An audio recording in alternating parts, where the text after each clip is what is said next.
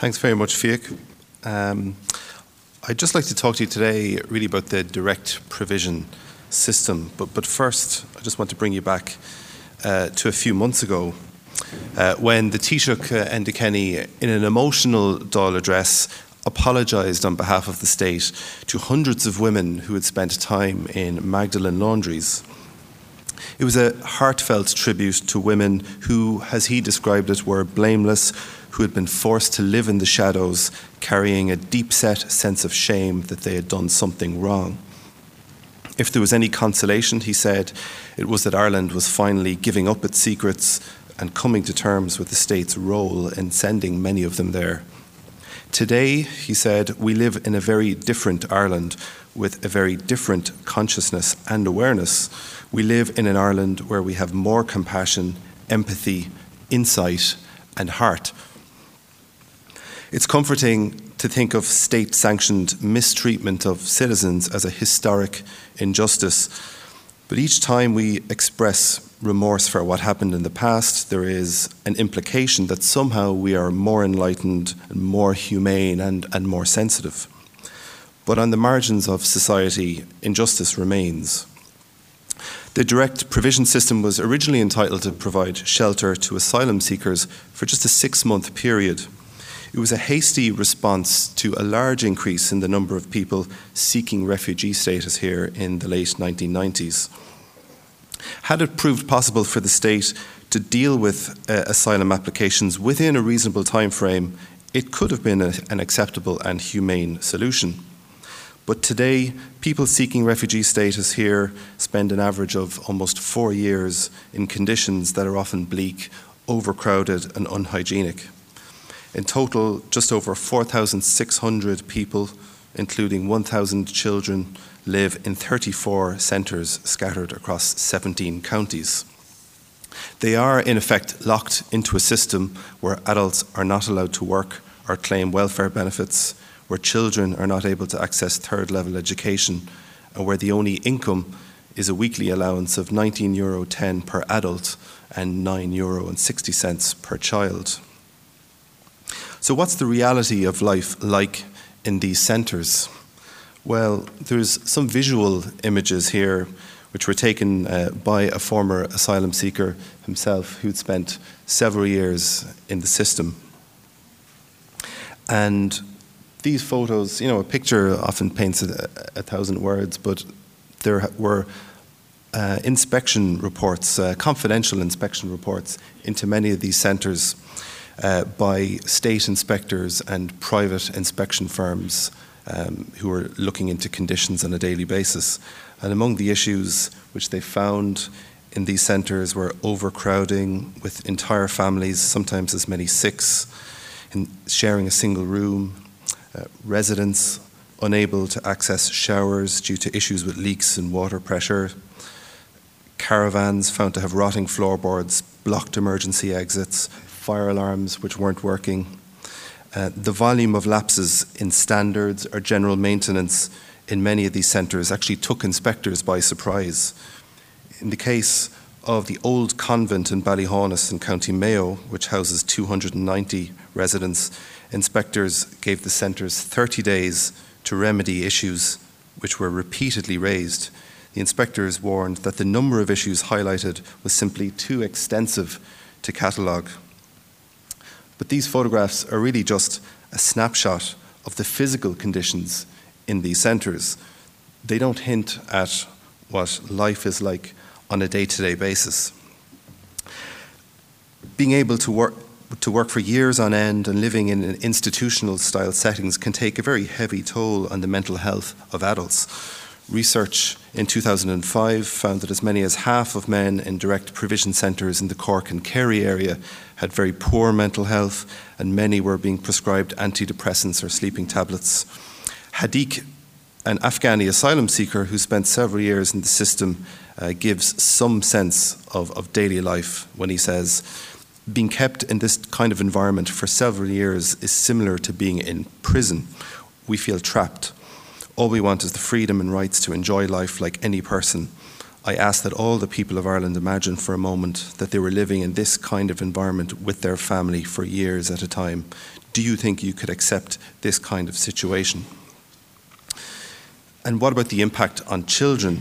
For young people, many are growing up in settings where they have never seen their parents go out to work or cook a meal. Children are at least able to attend local schools at primary and secondary level, but friendships and integration are often all the more difficult when there's no money to pay for school trips, for birthday presents, or any other activities. In addition, living in joint accommodation, including in many cases shared bathrooms with people outside of the family circle, gives rise to the danger of abuse. In fact, social services have been alerted to more than 100 child welfare concerns in centres during 2012 alone, such as young people displaying signs of inappropriate sexualised behaviour. All these centres are required to implement child protection policies as part of the contracts they sign with the state, but often this is not the case. There are examples of young children who've been left to mind infants unsupervised, children being left to play in areas that can be accessed by strangers. If anything, it's the private hostel owners rather than the asylum seekers who have been the real beneficiaries of this system. In all, the state has given almost 800 million euros to private firms for the provision of this kind of accommodation. Every firm is contractually required to comply with legal requirements in relation to health, safety, and food hygiene. Many of these companies which provide shelter are large firms involved in the property, the hospitality, or the catering business. In many cases, these companies are located in tax havens such as the Isle of Man and the British Virgin Islands. Many have moved to re-register themselves as private unlimited companies, which in effect shields their financial details and keeps their earnings secret. But it is possible to piece together how much individual firms have received from the state. The biggest recipient, for example, is Mosney, formerly known as Mosney Holidays, which has been paid 100 million euros for accommodating asylum seekers at the former Butlins Holiday Resort in County Meath. And just to take a look at this centre, it became an unlimited company in 2012, in effect keeping its financial details secret. Looking at the company accounts, the firm's shareholders are allowed the businessman and a company called El Molino Hotels Limited. El Molino, in turn, has two shareholders, including an Isle of Man-based firm. And latest records from 2009, before it became an unlimited company, show that it was making significant profits, and also in the same year it was making political donations to Fianna Fáil, among other parties. So what's being done about these conditions and about this system of accommodation? Well, most agree that it is pointlessly cruel and woefully expensive. Even the current Minister for Justice has said so. In July 2010, when he was in opposition, Alan Shatter compared an aspect of the direct provision system, the set meal times, to, and I quote, the type of operation one might apply in prisoner of war camps during a war, not the type of approach that a civilized, democratic, Western European country should apply in any situation. He also added in the same debate that the asylum system was grossly deficient and direct provision subjected asylum seekers to a life of debilitating forced idleness. By October last year, when he was well established as Minister for Justice, he had come full circle. During a debate in the Seanad, he defended the system and attacked people who were questioning its legality or its fairness, or its unfairness. So why the about turn? Well, there's a confidential 12-page briefing document which was circulated to government ministers at around the time of that debate, providing pointers for and explanations and justification for the system. And it stated, and I quote, leaving aside the considerable difficulty of putting in place alternative reception conditions for those in asylum already, the biggest concern is the pull factor involved. It said that any changes or improvement in the current system could be abused by asylum seekers in the UK who would seek to come here to avail of a better state provision. So in effect, it was saying that direct provision is a way of keeping asylum seekers out of the country. The Minister, it should be said, has while he has resisted attempts to change the system, he does say that the asylum process itself is being reformed and that people will not have to spend as long in the asylum process, such as 4 years, as is the case. And this legislation is finally being promised this year, although these promises have been made on many occasions, in fact, over the past decade. In short, I think it seems very clear that it's just not a political priority and is consistently put at the bottom of the legislative agenda. The fact that many other countries in Europe operate even more punitive social support systems or even detain asylum seekers as a matter of course does not and should not allow Ireland to wash its hands of treating individuals in a dignified manner. There's little doubt that the direct provision shames Ireland as a society. I think we should judge, as Dr. Liam Thornton has said, any standard of state-provided supports for asylum seekers by the standards of Irish society, not other states, and certainly not the countries of origin that people seeking asylum come from.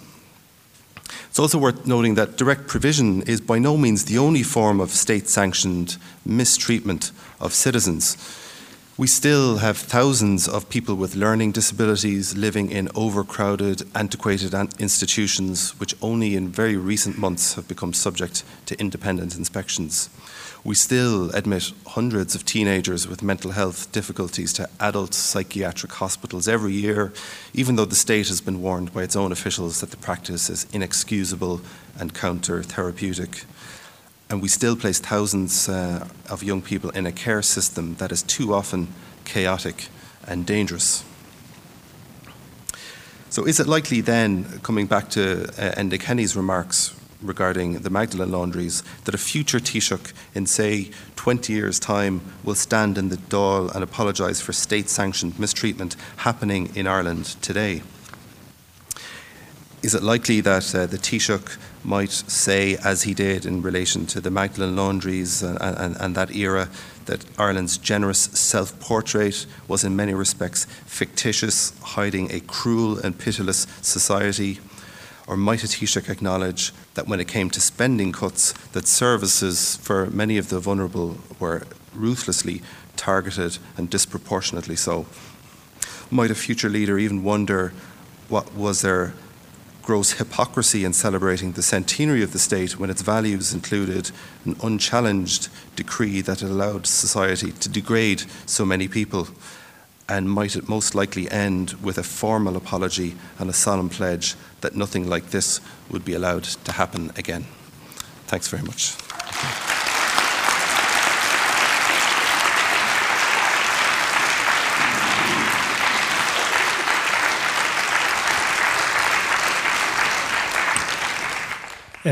Just before we open to the floor, Carl, and thank you for that, could you just give us the legal status when somebody comes to this country and looks for refugee status or asylum? What is the law? Yeah, well, the state is obliged under international conventions to provide food and shelter and to basically look after the welfare of every person who comes here seeking asylum. And I think the direct provision system itself was created in a very hasty way to try to address that.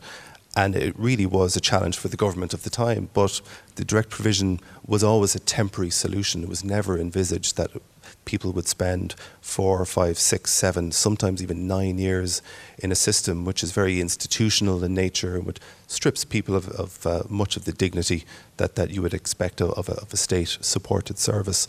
And I think that there would be many who would argue that the nature of the length of time people spend in the system is an abuse of people's human rights and actually would be going against the very spirit of the international conventions which are aimed at protecting asylum seekers coming into this country. And a question I'm going to bounce at you. Do you have any statistics as to how many, if they spend 4, 5, 6, 7 years, how many of them are returned back to where they came from or are given asylum status in Ireland? It's a very small minority get refugee status. I think it's some at least 90% in the initial stages fail. But I think the issue with the Irish system is that there are numerous processes which you go through. So if you seek asylum and you're rejected, then you appeal, and then if that's unsuccessful, you go through another appeal. So the very nature of that means that people are spending 7, 8, 9 years maximum, in the system.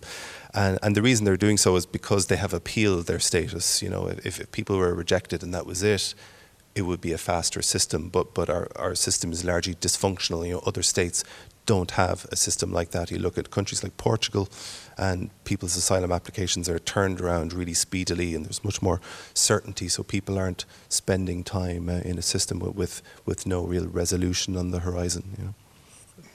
Okay, we have 5 minutes before lunch. Any questions in the auditorium? There is, as a gentleman up here.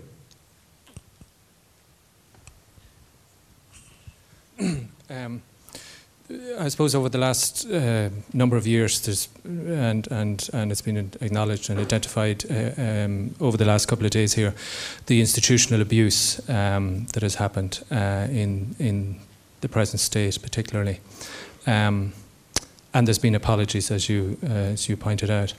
So, and yet we know, and you've pointed out the ongoing conditions that people are living in, whether it's refugees, people with disability, people with mental illness, young people in care, over 100, as I understand it, died in our time.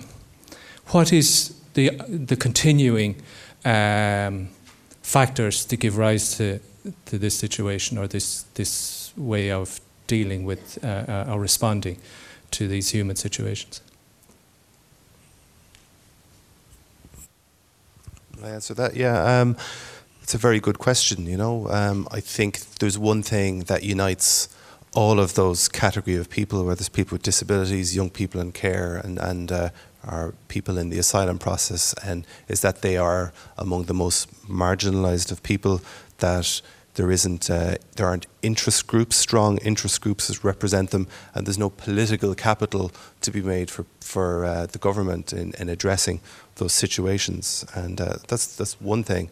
And the other thing is, I suppose, that when you look back historically, we always rationalised the mistreatment of people. Whether it was industrial schools, they were seen as a very rational response to a dilemma of the time of what to do with children who were offending, and when there was nowhere else for them to go to. Similarly with Magdalen laundries, where there was such societal stigma against unmarried mothers. And I think the danger is that we will always try to rationalise these things, but I think ultimately we got to look back towards human rights protection as being the guiding principle here, not societal norms or attitudes which can legitimise kind of mistreatment. And I think human rights sometimes kind of dismissed as something that's kind of quite aspirational and airy-fairy, and something that isn't a political priority, really, to be honest. But I think that ultimately citizens have to start demanding this, demanding that human rights are respected, and looking beyond, just the current issues. And it's another issue with the political system as well. I think that, you have governments elected for 5-year terms, so everything is short term. Oftentimes there's no longer term view looking at tackling many of these issues, which require, sometimes generational structural kind of changes to ensure that people's rights are respected. So I think it's complex, but there's a lot of reasons underlying that, which are rooted in that sense that there really isn't political capital to be made in actually addressing that kind of mistreatment. Any questions? The question down here. There's 2 here. Thanks, Aoife. I was at the butt end of Alan Chatter's withering response to a motion in the Shannon that he mentioned, and I felt quite humiliated, and we lost the vote by a lot in terms of revisiting the whole issue on direct provision. Well, some things seem to be glaringly obvious. Time and again we hear about granny farmers, and we hear about the types of companies who are all too willing to exploit government contracts. And we hear about inspectors, and it seems to me that if people want to inspect things properly, they ought to do it regularly, and therefore they might not be so surprised. And that, in fact, with all due respect to the people who genuinely do care and who genuinely do want to do something about it, if one wants to do anything, one has to be completely certain from the outset that it's not going to be token. And all aspects of this should be reviewed. Yeah. We do just put it back, just 2 rows back, please, yeah. And I'll have one more question, so does anybody else? Where? Okay, so we'll get to you after this gentleman here, okay? Thank you. Just following up on your own remark, Fiach, a moment ago about your experience in the Senate hearing Alan Shatter. If I go back to, Carl, your quotation from him a few years ago when he was in opposition, if I work on the assumption that that was genuine, that he meant that, I'm trying to understand what it is that makes him give such go in total contradiction to that when he's standing up as a minister.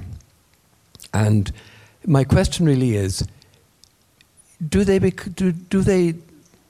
change their minds, or are there other influences that force them to give answers like this?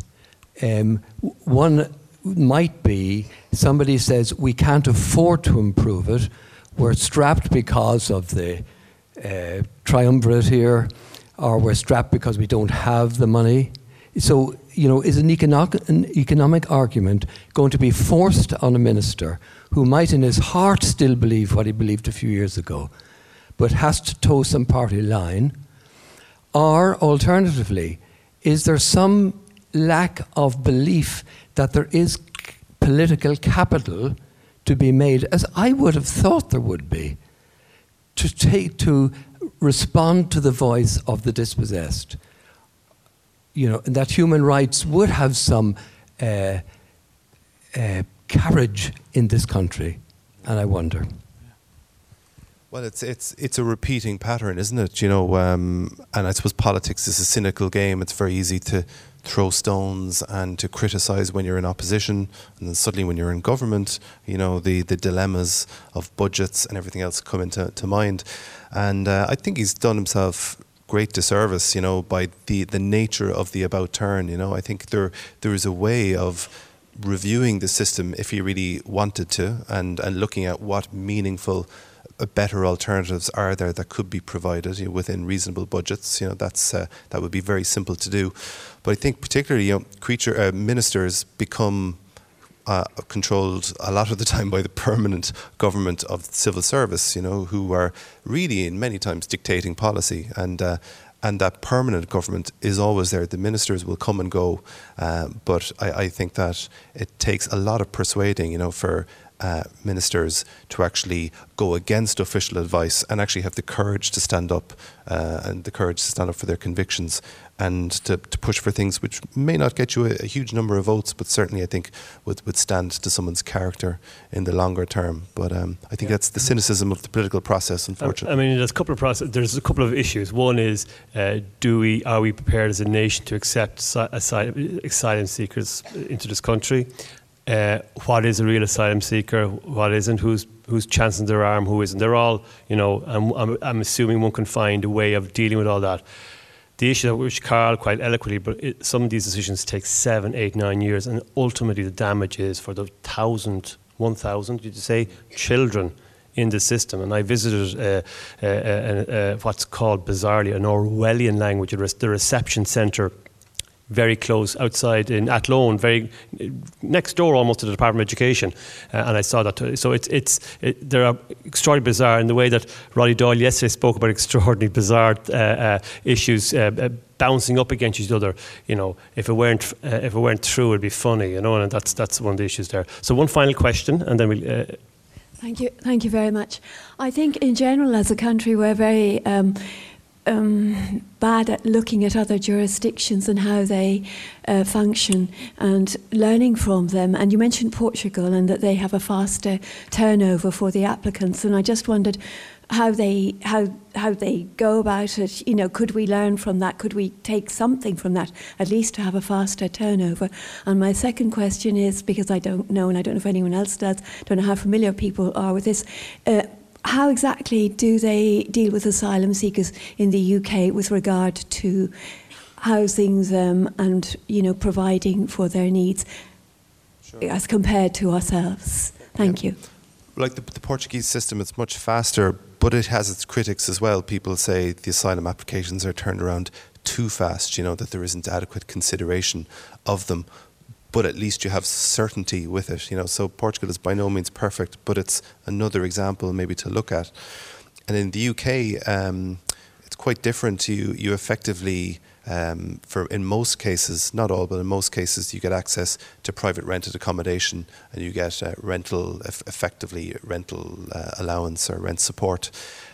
So it's a much less institutional setting because people have freedom and choice, and also people are able to access the various state services as well.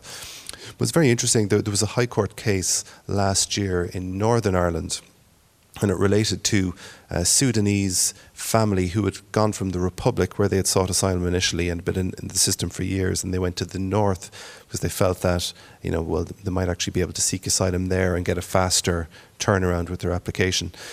And when the UK authorities took that decision into account, they tried to return the couple back to the Republic, because under asylum rules, that's what you do. You go back to the initial country where you sought asylum. But the High Court actually quashed the order returning the couple back into the Republic, because they felt that it would be inhumane to return that family back into the direct provision system in Ireland, So that you have the UK's court system effectively criticising, the humanity or lack thereof in the Irish system, really kind of spoke volumes. And on that image, I think we'll go to lunch. Just want to, if you could extend a great appreciation for a fantastic investigative journalist and Carla O'Brien.